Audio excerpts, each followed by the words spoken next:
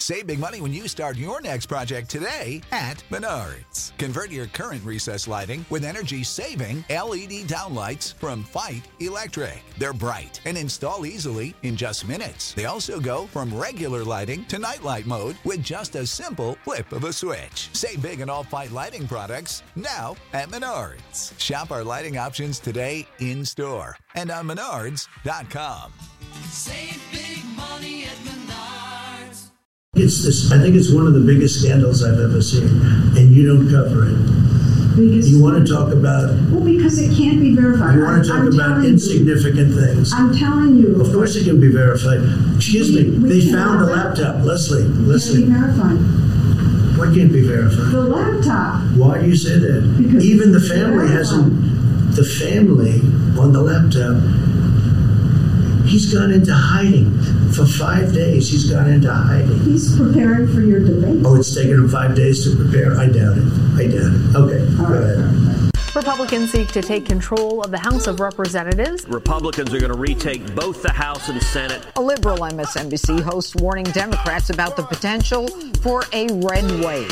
Do we have any sort of canary in the coal mine type indications of where we may be headed on that front? Fox News is calling the Virginia governor's race for Republican Glenn Youngkin. You and I have a rendezvous with destiny.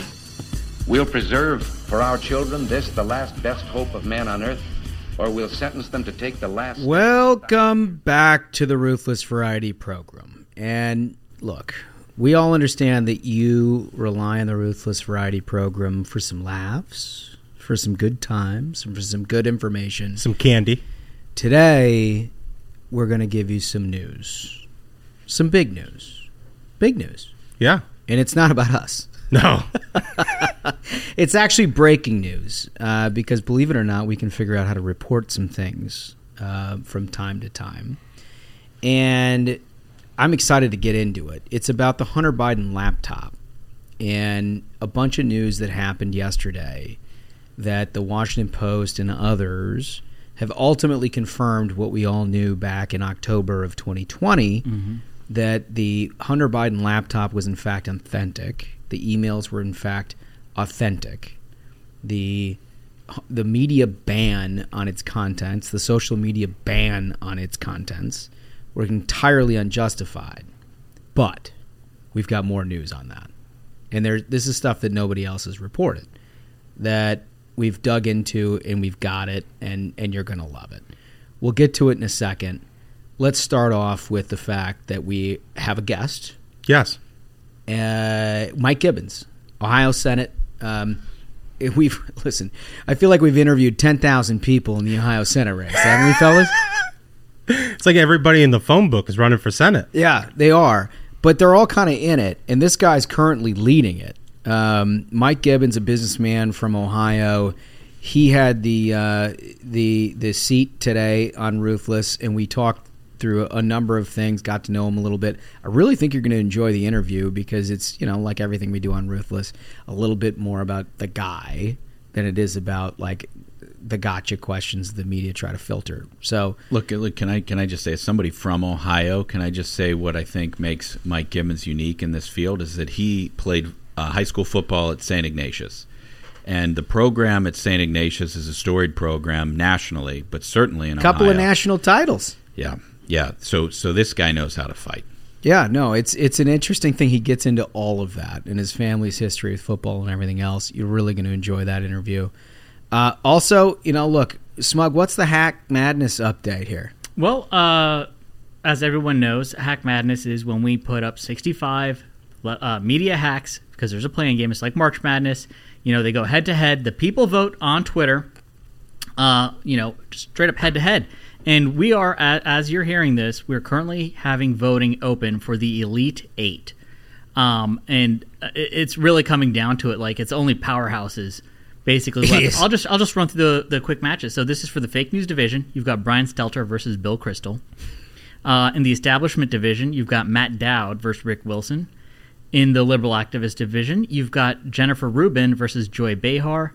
And in the Way Too Online division, you've got Joy Ann Reid versus Ibram Kendi. So wow, it's lots of talent. Just there. powerhouses. So when does that go live?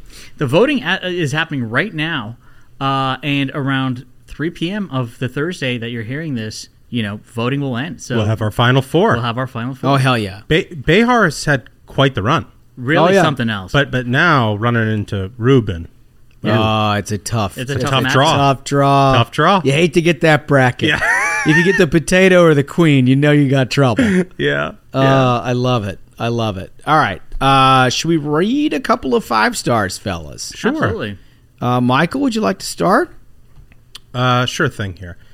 Title is Best Show, especially for those in D.C. Just a note to thank the fellows for their twice-weekly masterpieces bringing needed levity.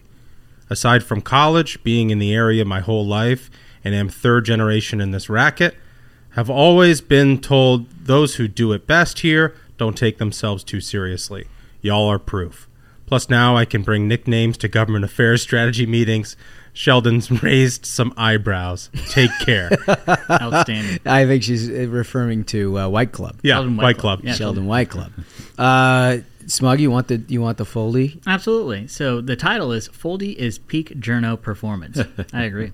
Love the show. Listener from this is from Northwest Georgia fan. Love the show. Listener from day one and haven't missed an episode. Some of the best have had Foldy in the studio, and today was pure fire. Thank you for exposing Lib Congress members wasting taxpayer funds again, this time by working remotely to avoid, quote, germs. Unbelievable. Keep up the great work, everyone, and get Hollywood Hen back on soon. You guys own. The games are great, and I can't wait for the next live broadcast. Oh, I love it. Us too. The last one, this is from Marcy Watts, entitled Own the Libs. You had me at the tagline. There you go. It's the mission statement. Beautiful. I love it. All right, so look, I think we're going to get right into it. There's a lot of news out there, right? And there's a lot of things that get lost in the shuffle. And it's our goal here on the Ruthless Variety program to try to cut through that bullshit, frankly, and tell you what matters and why. And there was a story today in the Washington Post that was entitled Inside Hunter Biden's Multi-Million-Dollar Deals with Chinese Energy Company. The subheader is A Washington Post Review confirms key details and offers new documentation of Biden family interactions with Chinese executives. Interesting. Right? Because you got to think at some level, when I first read it, I was like, the Washington Post is getting into this. Well, and the intro we played today on the program was Leslie Stahl on 60 Minutes with Donald Trump saying the Hunter Biden laptop can't be verified. Cannot be verified. Can't be verified. Right. Not we're trying to verify it. Can't be verified.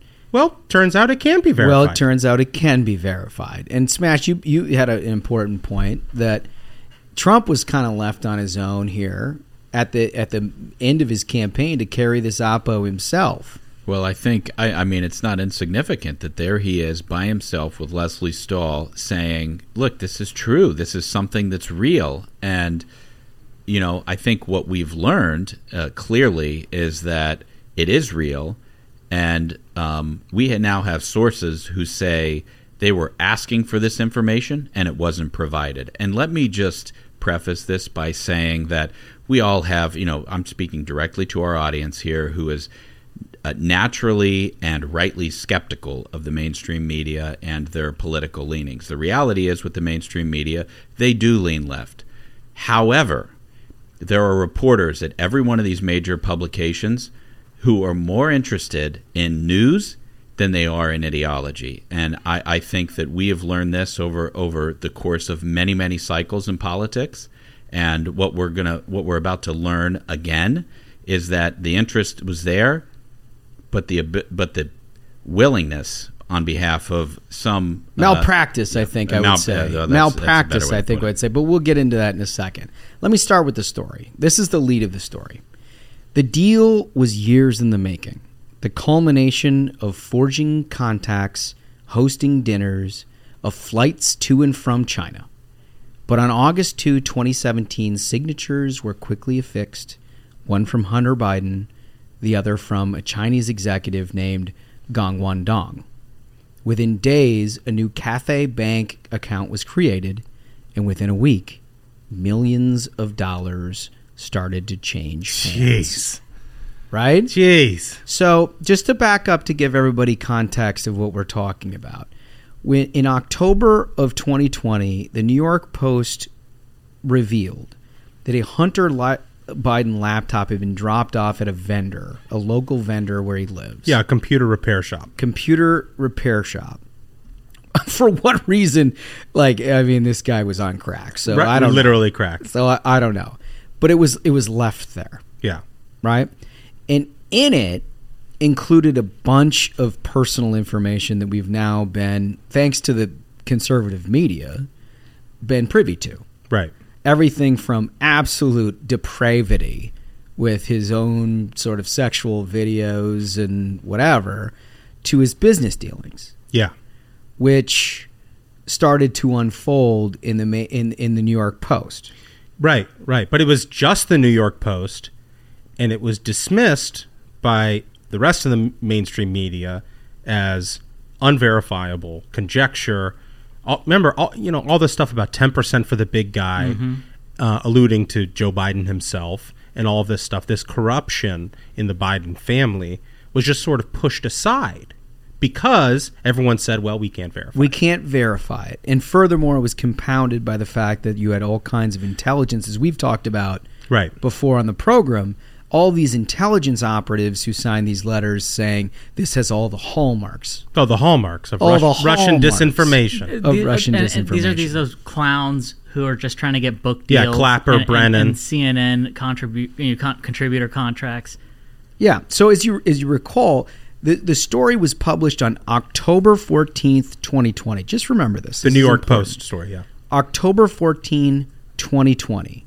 It is entitled Biden Secret Emails, and it is a splash page. The picture features Joe Biden and Hunter Biden standing side by side. The subheader is revealed. Ukrainian exec thanked Hunter Biden for the, quote, opportunity to meet Veep Dad. Right? So this story gets published, and basically what they allege, based on all of this, is what you just said. The laptop, I'll just quote from the actual original story. Hunter's laptop email suggesting Daddy would benefit from a deal with a state-connected Chinese firm. The share breakdown included, quote, 10 held by H for the big guy, unquote, which Hunter's ex-partner, Tony Bobulinski, confirmed. Right. So if you recall in that time period, remember this guy, Tony Bobulinski, who had this hilarious name, and of course the press had a field day with who the hell is Tony Bobulinski and why is he showing up for this October surprise and trying to discredit him. Right. Well, it turns out everything that this guy said was absolutely true. Right. Hunter Biden was selling access to his father and then taking money from foreign nationals and, according to these documents, holding some of that money for his father, the current president of the United States. That's exactly right. And so what happened immediately was remember, Maggie Haberman tweeted it out, and I think her account was suspended, or at least the people who retweeted her account was suspended. And all of a sudden Twitter had this bizarre reaction where it would not allow the dissemination of this story. Yeah, it was being completely throttled. You could post it and one person would like it. Yeah. Right? But it wouldn't go anywhere. And on a personal level, I remember there were all these crazy photos that came out of Hunter Biden in various horrible situations. And in one of them, on the bed, there were these random stuffed animals that I thought was fucking hilarious. And I just zoomed in and took a screenshot of just a soul stuffed animal sitting on the bed. Because you're into the furry aspect. I tweeted out and I was like, what the hell? And then my account instantly gets locked. They locked you too? They locked my account, and they said, I got the message that you have to delete this tweet, the one of the stuffed animal. In order to get your account back? In order to begin, your 24-hour suspension. Oh, it's insane. Man. Well, so anyway, you get the impression that there was some high-level stuff going on here, right? Yeah, suppression. There is suppression going on there. And let's just all assume what we've talked about for now 2 years on this program that the mainstream corporate media is out to get you. They don't have your best interest in heart. Accurate. The tech companies are looking for any possible reason to throttle conservative content. Accurate. I mean, I'm told that's part of the reason why Jack left Twitter, is because he was like, it's absurd, the like push to censor us, and he just didn't want anything to do with it. Yeah, well, it's become a thing, right? So let me go back to the story of the Washington Post. What's the date we're talking about here, just to be clear? Well, the date of the original story was October 14, 2020, right? Well, we've now learned that, and these are details that you need to be aware of, is that it's not just a Hunter Biden crack addict situation. Right. It didn't actually, as Tony Bobulinski said at the time, it involved the family. Like real corruption within the Biden family, not just Hunter Biden. It involved the family. So in this Washington Post story, I'm just going to quote directly from it. A few weeks after he went into business with the CEFC executives, that's the Chinese business dealings that we're talking about. In the fall of 2017, Hunter Biden requested changes to the fifth floor office space that he was renting with the House of Sweden, an airy building in Georgetown that is home to the Swedish embassy and other offices. On September 21 of 2017, Hunter Biden wrote the building manager requesting new office signage to reflect a new family enterprise and a new business relationship. That's a direct quote from this story. I'm directly quoting from the story. A family enterprise. Here's what the email said. Quote, the Biden Foundation and Hudson West, parentheses, CEFC-US, he wrote. The Biden family literally going into business with these foreign nationals. Wait till you hear the next paragraph. Oh, boy. He also requested keys for his new office mates. His father, Joe. Wow. His mother, Jill. Unbelievable. His uncle, James. And the Chinese executive, Gan Wendong. I mean, that's a hell of a lineup. It's just unbelievable. Dr. Jill, by the way. Please. You know, it turns out, so when Joe Biden decided he wasn't going to run for president in 2016, I mean, this is just conjecture. I have no proof of this.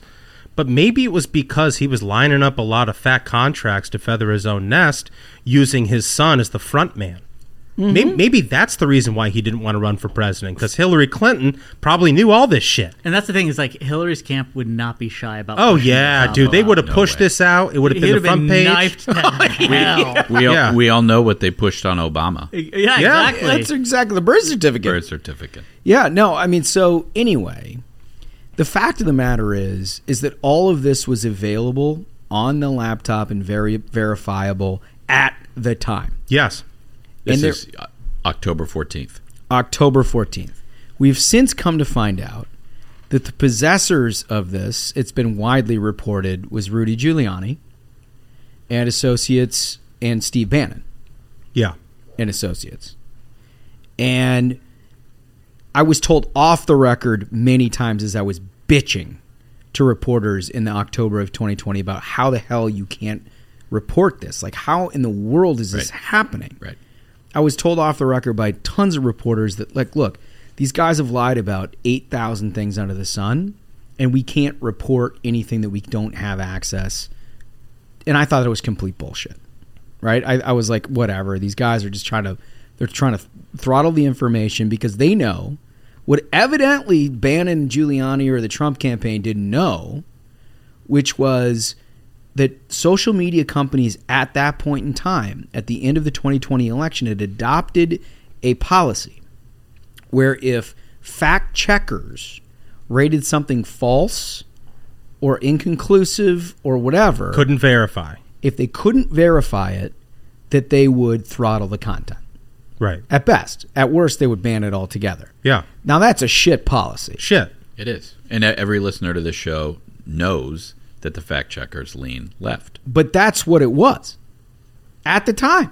It was well stated. Everybody in campaigns knew it. It's one of the reasons why if you were running an effective campaign, the first thing you did with an ad was run to the fact checker first to try to understand what constituted this sort of like false fact check, because you needed these things to go through social media because that's the way people are consuming information. Nobody's reading the fucking Washington Post or whatever. Like our voters are reading, they're getting their information. Right. If they're reading it on Twitter or Facebook or whatever. Right. Exactly. So, but evidently that didn't occur to these guys. What the Ruthless Variety program has come into possession of. This is the very important part. If you're half listening to this because you're shopping, getting groceries or something, this is the important part to pay attention. This is like it shocked me. It shocked me. Was that on October 14, the same day as the New York Post reported that story. Yeah, in 2020. In 2020. The Washington Post, a reporter at the Washington Post reached out directly to Bannon and Associates about asking whether or not they could sit for a review of this hard drive in order to verify its contents so they could report on it. This is the same day the New York Post put out the story. Yes. So the Washington Post is trying to verify it, basically. What they're trying to do, evidently, because remember, right away this became huge consternation. You had I don't know if we have audio of Biden. Do we have audio of Biden talking about what it was? We have 4 days left, and all of a sudden there's a laptop. There's overwhelming evidence that from the intelligence community that the Russians are engaged. 50 former national intelligence folks who said that what he's accusing me of is a Russian plan. So the then the Biden campaign had immediately flipped into overdrive to try to activate all of its surrogates. Right. To discredit this laptop theory when they knew goddamn good and well this was Hunter Biden's laptop. And he knew goddamn good and well that these business dealings that they were being reported in the New York Post involved him. Right. I mean, the guy had the keys to the building. Literally the keys to the building. I mean, literally, the proof's in the pudding, right? I mean, and we're not leaping to anything. It's in the Washington Post now. It's like that's there. We now know that. But can I make a point here on the timing of this, which I think is so important for everybody to understand? The date that you just mentioned, the Washington Post reached out and asked to be able to review the laptop is October 14th. October 14th. The date on the letter of the 50 Dem-leaning intelligence officials, October 18th. So there were 4 days that transpired when the Biden administration, the Biden people, were reaching out to these security experts. Right, to push back. To say, hey, please sign this letter, please sign this letter. And you know what could have happened in the intervening time? The Washington Post could have been given the information, and they could have written the story, and that every single one of, or maybe 40, 45 of the 50 wouldn't have signed the letter. So the Washington Post sends that email. So they send that email on the 14th. No response.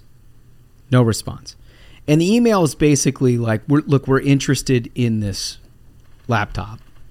If I can come and review it, if we can forensically review it, I'm not going to take it, and I'm not interested in doing anything with it. I just want to look at it and make sure that our people can verify it so it's safe to report. Which, look, that's on. If you're a journalist, you have to see it to be able to write it. You have to. If you're not going to give them the material, you have to actually review it in some form or fashion. No response. No response. The follow-up was done on October 20, 6 days later.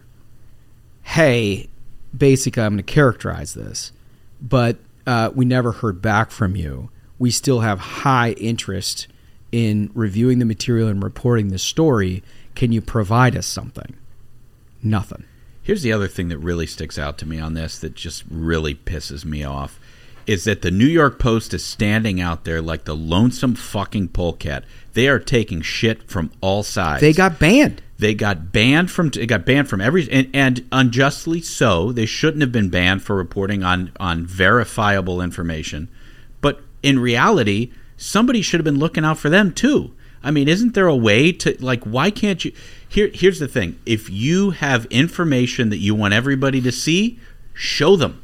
Show them. That's what everybody. I don't get is, why would you not press release style. Well, I send think this to every publication in the country. Smug, I think like Bannon and Rudy, their strategy here was they thought it would get more coverage if people didn't cover it. And that sounds counterintuitive, but what they wanted to do was complain that people weren't trying to verify it. Instead, they shot themselves in the fucking foot. Yeah, and the result is the President of the United States is standing He's out there alone. talking to Leslie Stahl on his own. Right. Arguing for this information. Right. And the New York Post, on their own, verifying this information. It is an absolute outrage that they didn't share with anybody else, and it probably meant the difference in the election. Right. And I'm told that ultimately... That's what the thing is, they screwed Trump with this. They screwed Trump. Screwed him. And ultimately, I'm told the response that this journalist got back was they'll let you see it on November 4th. After the election. Are you kidding? After the election. They said after the election? After the election. They replied saying that they'll only give them the info after the election. After the election. After the election. So let's rewind and why that's significant. What happened in the interim is because it was unverifiable in many ways. There was a fact check that was done by the Washington Post. There was a fact check that was done by the New York Times. Everybody fact checked it, which ultimately led to the justification for all the social media companies to throttle the information. Right?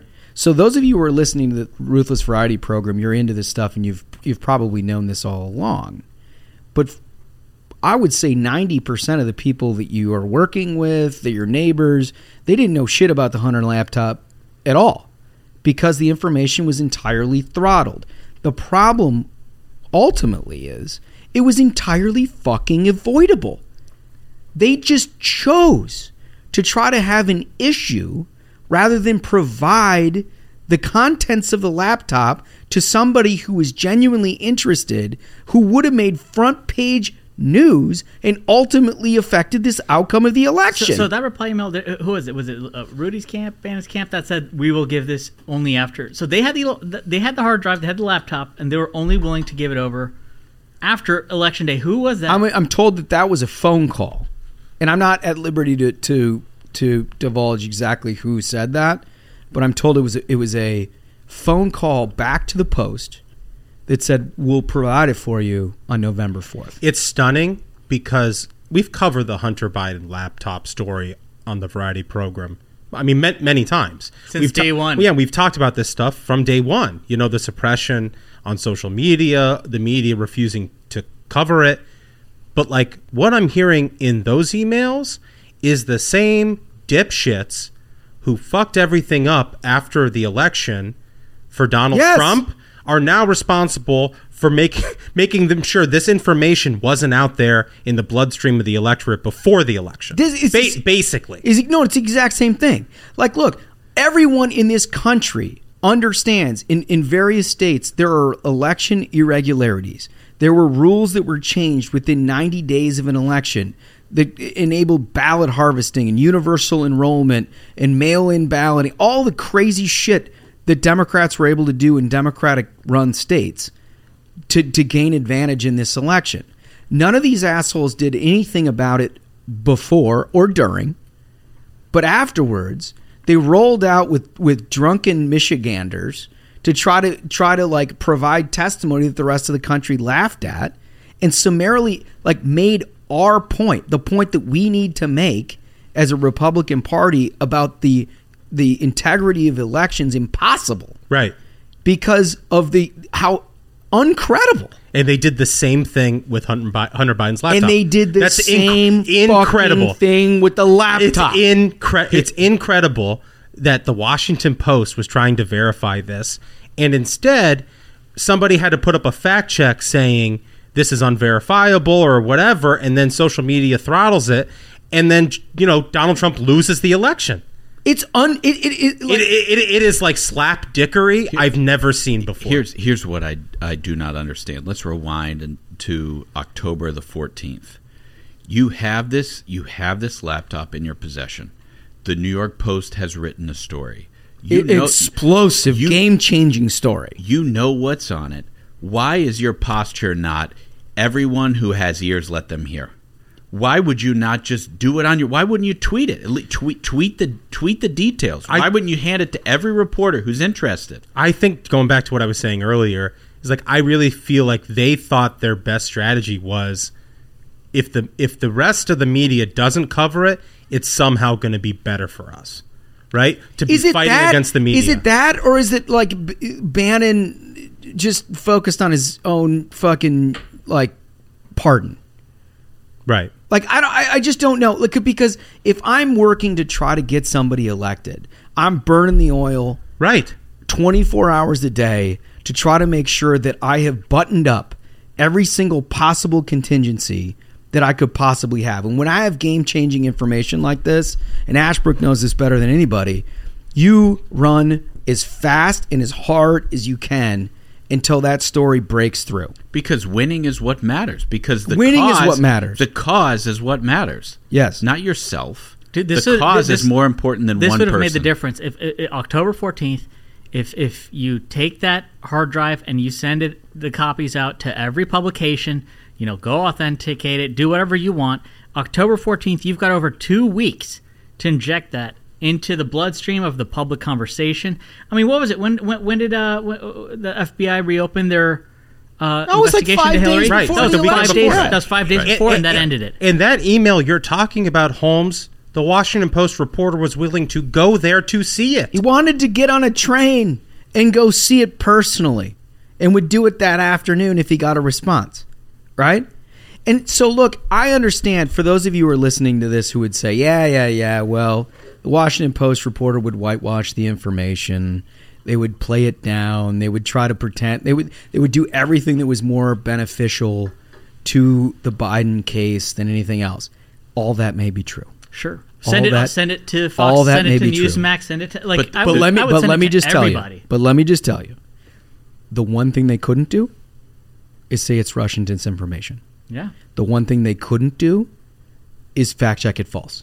Right. And therefore, the one thing that couldn't happen was for it to get throttled on social media and for nobody to be able to cover it on the mainstream news. That's exactly right. The New York Times Post, the New York Times story shitting on the New York Post, a newspaper that Alexander Hamilton himself started. That's right. That was on October the 19th. Written about the letter from these 50 intelligence officials that they published on October the 18th. 4 days after people were begging to see this information and write it for themselves. I mean, it's just so. I mean, look, you've heard us talk for hours about the contemptible nature of the intelligence professionals who signed that letter, which was completely false, and they knew it. Biden let him do it. In fact, the Biden campaign put him up to it. Yep. Yeah. Right? And they knew it was true. They walked him out. They knew it was true. This is a scandal that is unbelievable. If you put this together with Russiagate, I mean, guys, this is scary. Dude, Trump got screwed so hard. Trump got screwed. He not only did he get screwed, he was out there by himself. The Leslie Stahl thing is perfect. He was like, of course it's verifiable. He had to make the pitch. Why is he making the pitch? Exactly. And Bannon's not making the pitch. Why is Rudy not making the pitch? He's running $1 billion campaign, and the president himself is the one that has to go out on 60 Minutes and make the case because these assholes can't walk the guy down to the street. They didn't even reply to the email. There shouldn't be anyone making any pitch. You release that to everybody. It's out there. That's it. Right. It speaks for itself. It speaks for itself. And now we know what we should have known. I mean, here's the thing is like when WikiLeaks dropped that info so everyone could see it, what happened? Everyone was like, she is corrupt as hell. Yeah.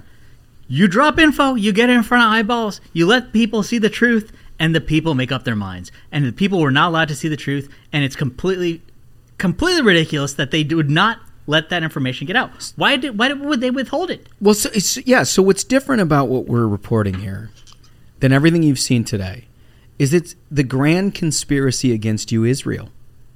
That's very real. Yeah, the media and the Dems are working lockstep to destroy us all. In order to execute the grand strategy, you have to have either complicitness or incompetence. I'm not sure which one we've got here, but we've got one of the two.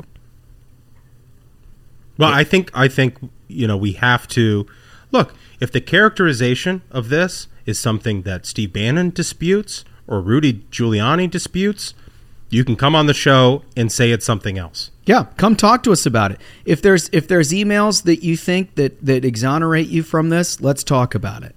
But honestly, this is looks shit. It doesn't look good. This looks unbelievable. I mean, we were all working our ass off to try to help this guy win. Yeah. And he was on his own. He was on his own. He ultimately got beat by an eyelash, in large part because information like this never made its way to the light of day. And it was in his supporters' own capacity to change that dynamic. It's wild. Just wild. It's wild. You don't hide that sort of information under a bushel. No, you really don't. You really don't. All right, so should we hit one more piece of news here? I'm trying to think of like how you can lighten the load here a little bit because, frankly, yeah, it's not good out there. I mean, inflation isn't good. Nothing's I don't know if you guys good. have seen this report from Bloomberg, but Bloomberg reported this week that Biden's inflation will mean that the average U.S. household has to spend an extra $5,200 this year compared to last year. That's Can you believe unreal. that number? That is That's unreal. a tax Oh my God. that people are paying thanks to Joe Biden. I think the biggest tax cut we've ever had in American history gave Americans $2,400 on average. And now Joe Biden's That's taken double in the other direction. Yeah, right. In the other direction. That's unbelievable. One thing I wanted to hit. Did you guys see this story about this flamingo? Oh. I did not. Oh man, I'm going to be stunned, aren't I? What are the details here? Well, so this is according to Yahoo News. There's a flamingo that escaped the Kansas Zoo in 2005. Okay, so a long time ago, 17 years ago. It was spotted in Texas. I didn't even know flamingos lived that long. I didn't either. But that's quite the range. One of the two flamingos that escaped from a Kansas zoo during a storm 17 years ago has been spotted on the coast of Texas, wildlife officials said. The Coastal Fisheries Division of Texas Parks and Wildlife confirmed Tuesday to the Associated Press that the African flamingo, known as 492, apparently that's what it's on this leg band. They didn't even name it. Yeah, no, I mean, what a bunch of bastards. That's like how, they strip your identity in prison. They just give you a number. This flamingo figured it out. That's what the libs want to do to the rest of us. Yeah. The flamingo's like, I'm ungovernable. You're never going to keep me trapped. Dude. What a hero, this flamingo. He hit the coast of Texas. He was like, I'm not doing that. By instinct. Yeah. No, but it didn't have Garmin. It didn't have Waze. No. It knew exactly where to go. I got to get south, brother. I am hereby naming this flamingo Andy Dufresne. Straight up. 492 from here on out. Crawled through a river of shit and came out clean on the other side. And then he went to the beach. So 492. This is great. This is now Andy Dufresne. Andy Dufresne. So Andy has been spotted several times in Wisconsin. No. Wow. Louisiana and Texas. And it sometimes flies with other flamingos. That's not, some birds are too pretty. What was it? Fellas, some birds aren't meant to be caged. It's the full Shawshank. It's incredible. Their feathers are just too bright.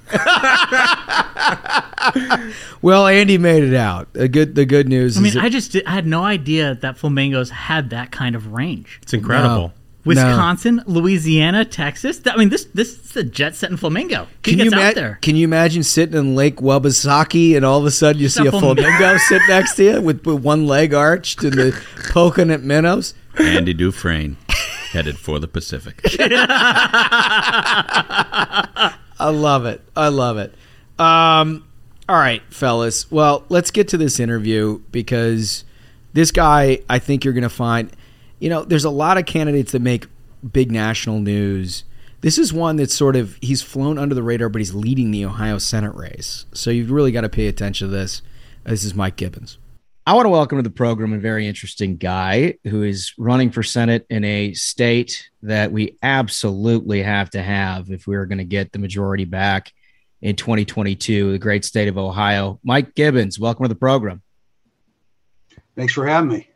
Hey, listen, I know there's a lot of crazy primaries across the country, but you yourself have found your way into one of the most fun ones that we've seen in a long time.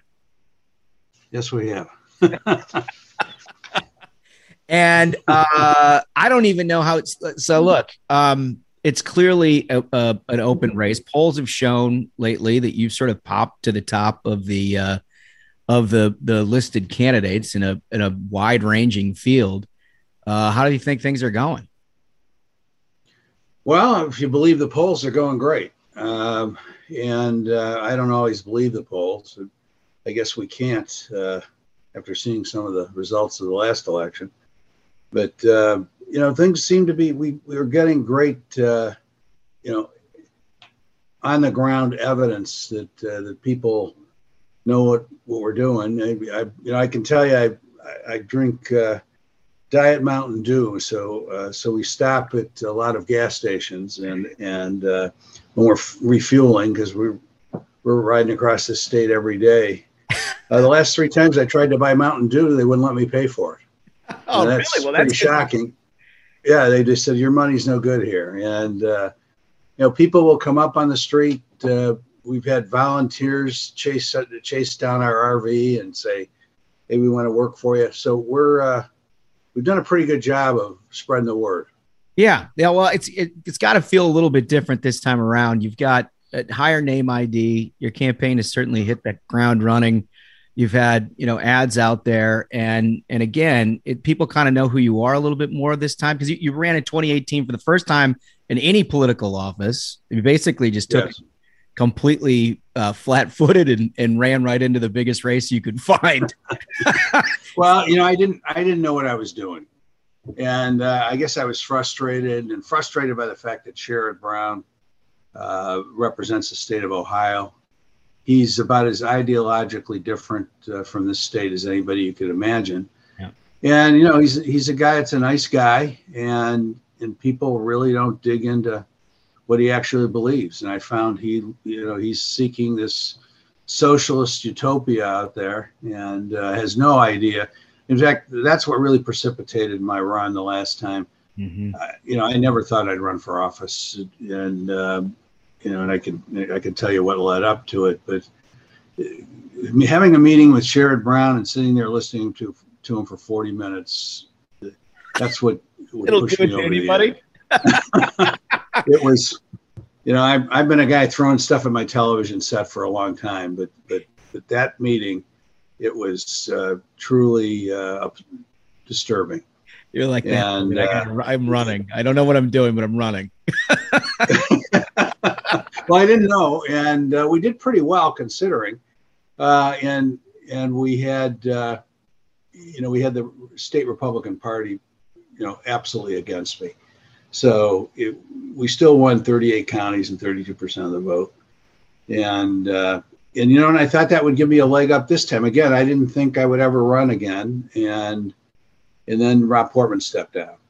And it really kind of troubled me, the people that were lining up to run. We have a state party chair that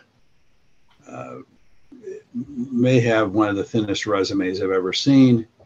And using a paid position to help elect Donald Trump because she was paid doing it, to say that, I'm the one that delivered the state for Trump. It frankly, I just couldn't stand it. And so I jumped in. I thought, I got a leg up. Well, I started out with 2% name recognition, so they quickly forget. It doesn't hold over time, does it? No, it doesn't. I think it would. No, it doesn't.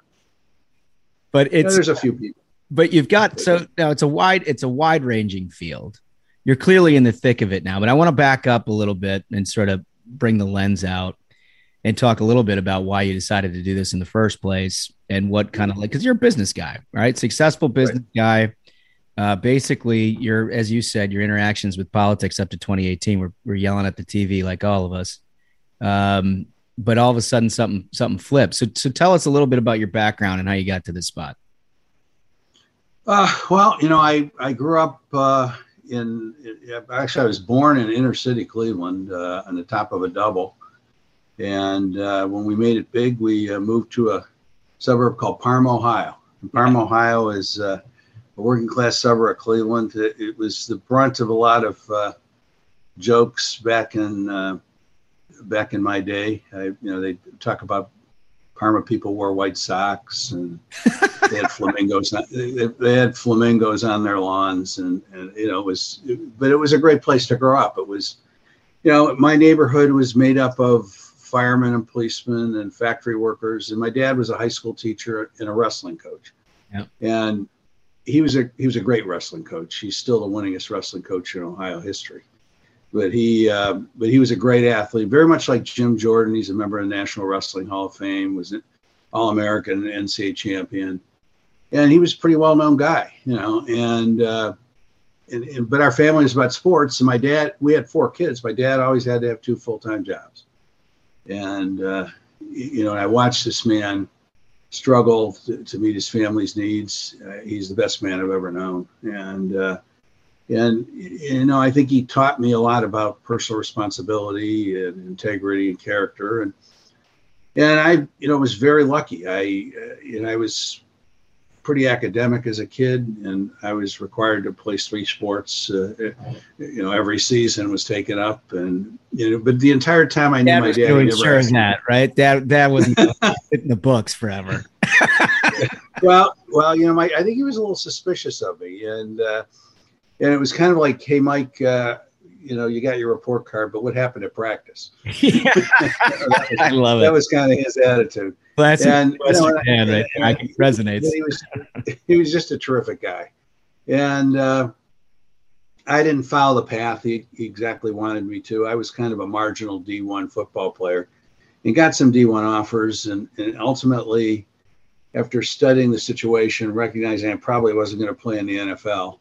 And the thing was, we had such substantial need that I could go anywhere, because even the D3 schools would make stretch to give you a full ride because I academically qualified, so that was easy, and ended up playing D3 football, and it became a big part of my interest in college. I did pretty well academically, but I went to a very academic college. It was where academics were certainly better than the athletic programs.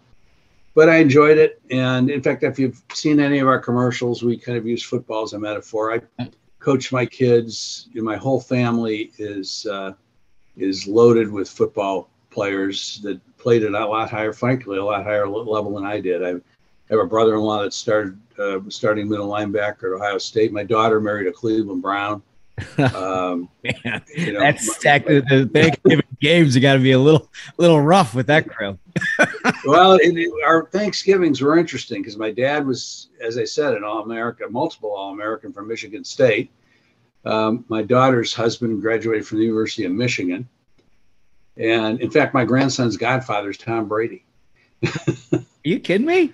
I didn't know that. No, I'm not. Yeah, and who, by the way, is a great guy. And my sister's husband went to Ohio State and was a starting middle linebacker there. So Mike, what's coming into view here is exactly why it is that you didn't go anywhere when Mandel steps up. It looks like he wants to fight you. Yeah, he was. Well, actually, my wife was in the second row going, "Don't do it, don't do it, don't do it." She was more afraid of what you were going to do. She's seen me in that situation before, and she afterwards we were walking out of the event, and she says, "Michael, I think you've finally grown up." Which is probably the best compliment you can get from your wife ever. Yes, it was. Yes, it was. I was very lucky to get that comment. But I care about this country, and and what really, I talked about Sherrod Brown, and yeah, that pushed me over the edge, but I was already kind of on a mission before that. Probably more, how can I serve the country in some way? And I didn't really consider going into some kind of an electoral race. Mm-hmm. But I have 5 kids, and they're all very successful. I've been very blessed. And my second youngest son, who also played at my high school. In fact, all my boys played at my high school, and we're all very proud of that school. It's a Jesuit school in Cleveland called St. Ignatius. 4 national championships. Yeah, I was going to say, I've heard of it. Yeah. And so I get a lot of grief about that too, because I have a RV that's blue and gold, and you do not want to drive around Ohio with anything in blue and gold unless you explain why you're doing it. And it better have a written explanation on the yeah. So the first thing I announce is, listen, I've got a bus outside, and it's blue and gold. It has nothing to do with the University of Michigan. It's St. Ignatius High School colors. I bleed blue and gold. But my son graduated from Georgia Tech with a degree in aerospace engineering. He joined the U.S. Navy. He's now a Navy pilot. So what I'm gathering here is that your life has sort of been fulfilled beyond your wildest dreams in a lot of ways. Absolutely. And so now you have some room to do sort of what you think is in the best interest of not only your family, your state, but your country and beyond. And that's sort of the on-ramp that's put you on this path. It was. And, my wife and I visited my son in Pensacola, and I walked out and I said, Diane, look where we are compared to where we started. Yeah. And I was able to help my parents as they got older, and my family, because they're not as financially lucky as I've been, and I think that's the obligation of Americans to make sure their family's okay. And I said, Diane, look where we started and look where we are. But for this great country we live in, we could have never been there. I've got to do something. And she's like, okay, calm down, Mike. Mm-hmm. And I went and interviewed in the Trump administration. I had been this was the first time I've ever done anything like this. Also in 2016, I was the state finance co-chair for Donald Trump in the state. And I had met a number of people. That's the first time you ever jumped into an election, certainly a presidential. Yes. I had supported Republican candidates, and when I didn't have a lot of money, I'd give a little bit, and as I was more successful, I'd increase my donations, and so I'd become political, sort of political, at least politically interested. And then yes, I was. Well, I majored in economics and political science in college, and I went to a school where virtually every course, I don't care if you're taking psychology or whatever, you started with Plato. And so I had been well steeped in political philosophy, and it kind of became, you graduate from college and you kind of got through, and as I said, I did pretty well, but it became kind of a hobby. Mm-hmm. So I was very concerned about America and the direction we were going. I went to a school that's probably considered a bastion of liberalism, but I never had, other than one professor, I never had a liberal. And so I read, I don't know if you're familiar with Friedrich von Hayek and the Austrian school, but I read a book called Constitutional Liberty, and I knew I was a conservative. And I, built on that, intellectually my whole adult life, and I'm very troubled by where this country's going. I mean, we literally have kind of rebaked Marxism being adopted by, a good part of the country. And it's very concerning. And so I went and interviewed in the Trump administration. And I found that somebody with his, a business life as complex as mine, that it was almost impossible to get through a Senate confirmation hearing without, really hurting my partners. Yeah. We started an investment banking firm. It's one of the better known middle market firms in America, one of the larger middle market firms in America. And they want me to change the name of the firm. I've spent 30 years making that firm one of the best known firms in the country. I couldn't do it to my partners. Yeah. And any asset that you have that, that. Oh, it's a brutal process. I mean, it was terrible. I just couldn't do it. I wanted a job. I wanted to be Deputy Secretary of Commerce. I went down that route, considerably. And then, and finally I just told Wilbur Ross, I just can't do it. Mm-hmm. And that's when I had the meeting with Sherrod Brown. Oh. and I mean, really within weeks of me telling him I couldn't do the job, couldn't get through the Senate confirmation hearing. And it wasn't because I had anything that was, illegal or questionable. No, it was he just didn't like you were successful, right?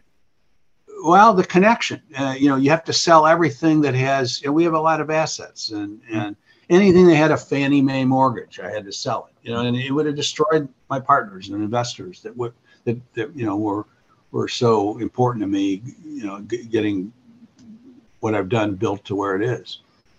So that, I'm doing this. It came from my heart, not my mind, because if I would have thought it through and recognized what I was going to go through, I'm not sure I would have done it. Yeah, no, it's a tale as old as time, especially when you're at this particular juncture in an election, which is, where it's heating up. And so that's where I want to go next. So you've done all of this, you've gotten into your campaign. Things are going pretty well by the ways of polls. You're out talking to people, as you said, every day. What do you think the biggest issue that's going to win you this campaign is right now? Well, I think, because I'm not a politician and I'm running against, in fact, he just introduced a new commercial against me where I said that this is one particular candidate that's usually number 2 in most of the polls, and he's an ex-Marine. Now, and you saw that bit of an argument we had. I think the whole country is a little bit aware of that particular exchange. I'd like to say, in fact, I grew up with a sister that's 11 months younger than I was, and she was far better behaved than I was. And every once in a while she'd slip up and I'd still get blamed. And it's kind of like that now. I'm embarrassed to have been part of it. And it doesn't represent how I behave in normal life. But when you're standing in front of 650 people and some guy gets in your face and looks like he's going to punch you, because that's what my wife thought was going to happen. And she knew what would happen if he did. Mm-hmm. And it was very pleased that I didn't respond more quickly. But, I just just couldn't handle it anymore. And it was just, I've got to go forward and do this. But I've got a guy who served in the Marines honorably, and I've thanked him pretty much every time I see him. I thank him for his service because he's very sensitive about it. Mm-hmm. And since he got out of the service, he has not worked one day in the private sector. He has either run for office or held office the entire extent of his life.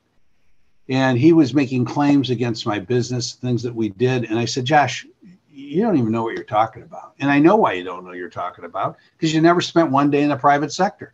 And that's what precipitated that argument. He got up and he said, you're telling me I didn't work? I served two tours in Iraq. And I said, well, I'm not sure what that has to do with what I said. And obviously we're going to counter that argument. But basically I could say, Josh, I don't like your tie.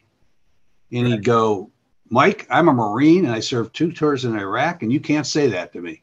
And I mean, literally hides behind that. And I think a lot of veterans are just disgusted with it. Well, it's certainly a spirited exchange, right? And I think it actually gave rise to those of us who follow this very closely, but let the rest of the country know how contested this particular election is. And you all have been fighting tooth and nail. And so if you look at, just back to my one question about the issues, when you're talking to voters, what is the issue that resonates the most at this point, you think? Well, I think, there's a few.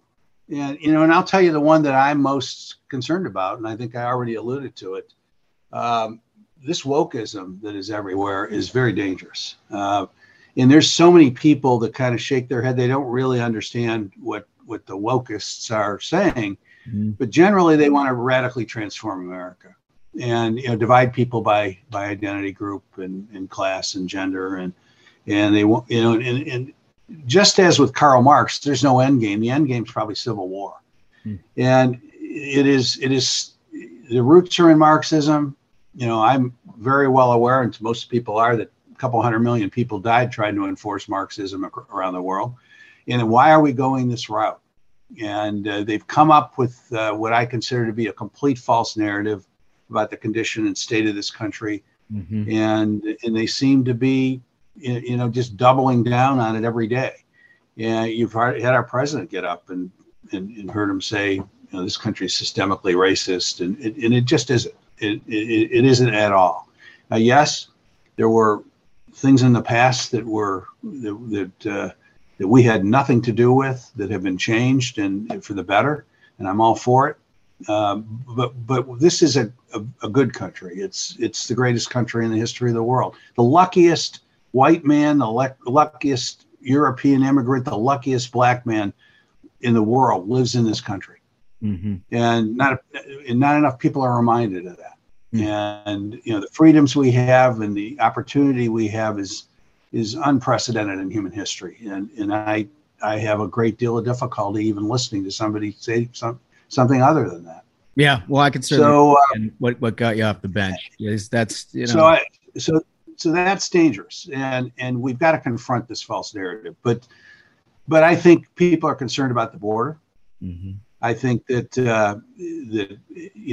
there's 750 million people in the world that want to come to this country, and basically Biden said, "Come one, come all," and best I can tell, he's letting them all in. That will trash this nation. I think inflation is really starting to be an important part of what people are concerned about. I just was at a gas station where a guy walked up to me and he said, "I've been a Democrat my whole life. I just paid $120 to fill up my truck, and you got to fix this." Yeah. Now, great equalizer. Unlike every other candidate, and there's a bunch of them running here. I studied economics in undergrad. I studied economics in graduate school. I taught economics.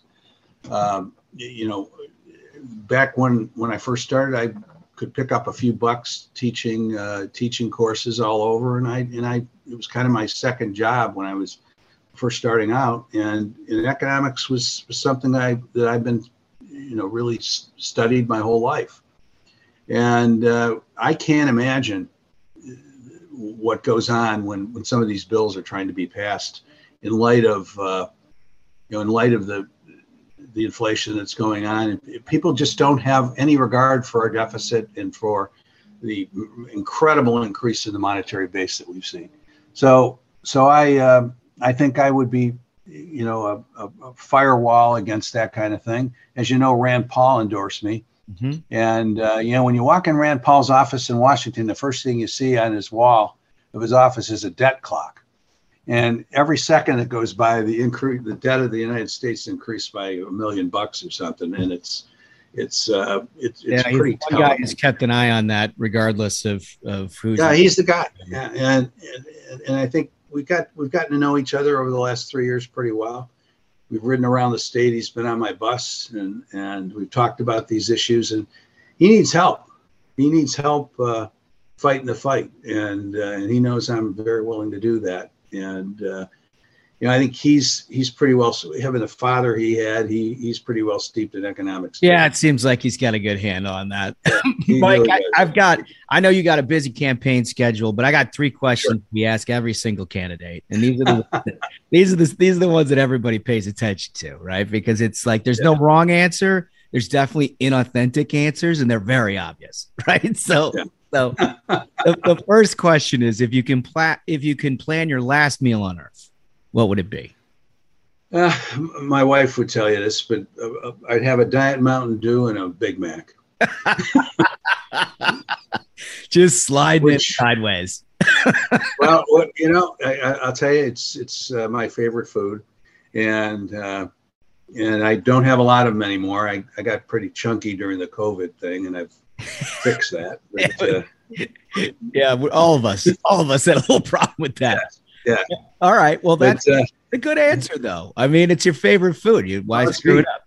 Yeah, exactly. It's me, and I think what a lot of people recognize, I'm just a regular guy, and I happen to do pretty well, and I love this country, and I think it comes through, and I think people are tired of career politicians and party insiders, and I think that's helped serve me.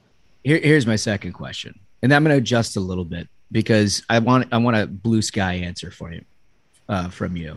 If you didn't take the career path that you did, and you had just a wide open view to do it all over again, what do you think you'd do with your life?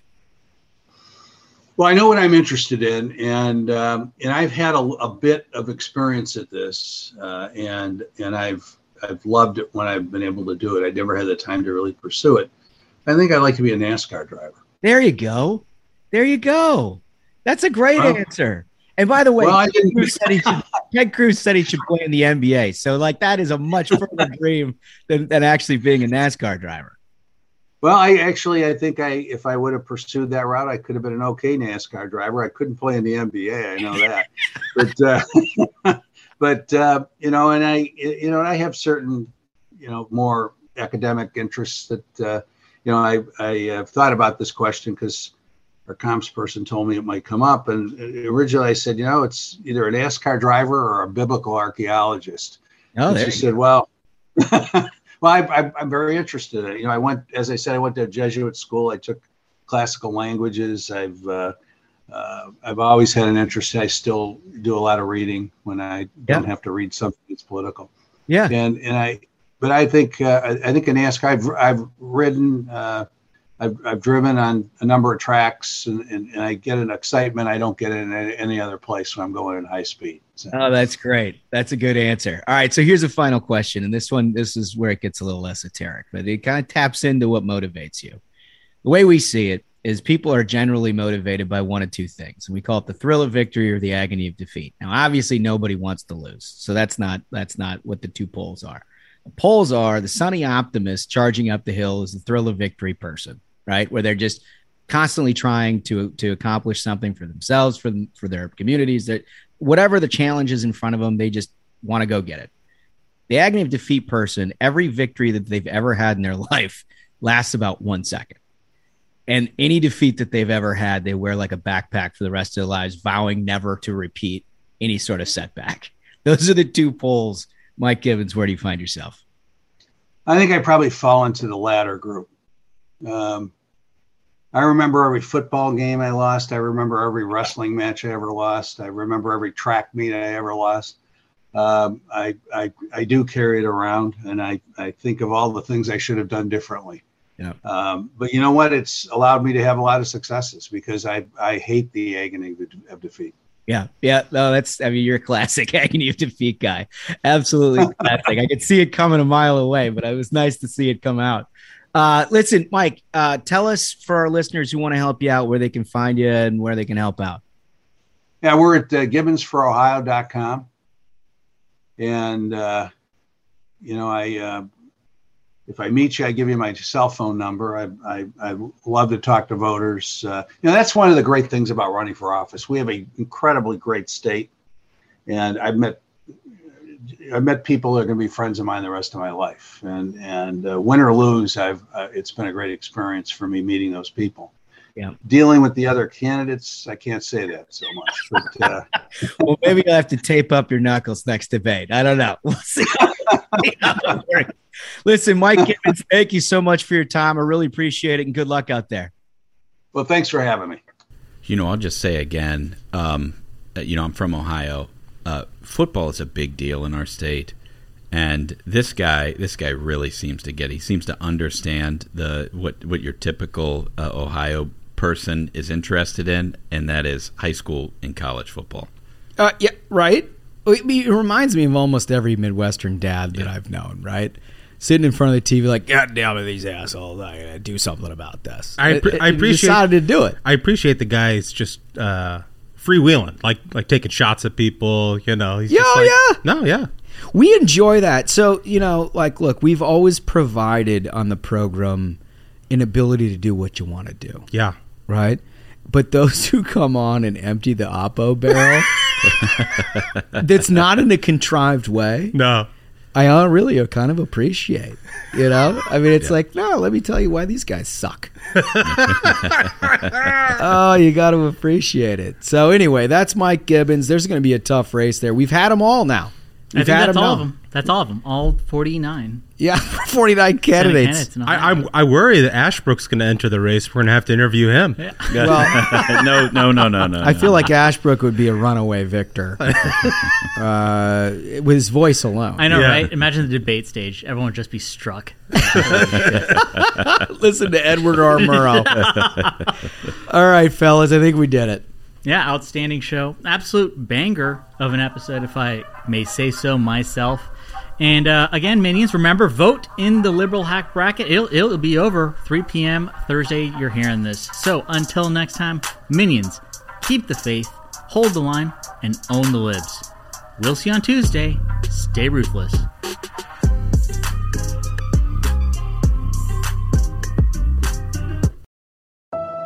Ladies, at Essentia Health, you're not just a patient. You're a partner in your healthcare journey. We'll get to the heart of your health questions, even the ones you're embarrassed to ask. We'll find solutions to fit your unique needs and lifestyle, because here, we're in it together. Feel confident in your care and in yourself. Schedule a women's health appointment with an Essentia Health provider today. Click the banner to learn more.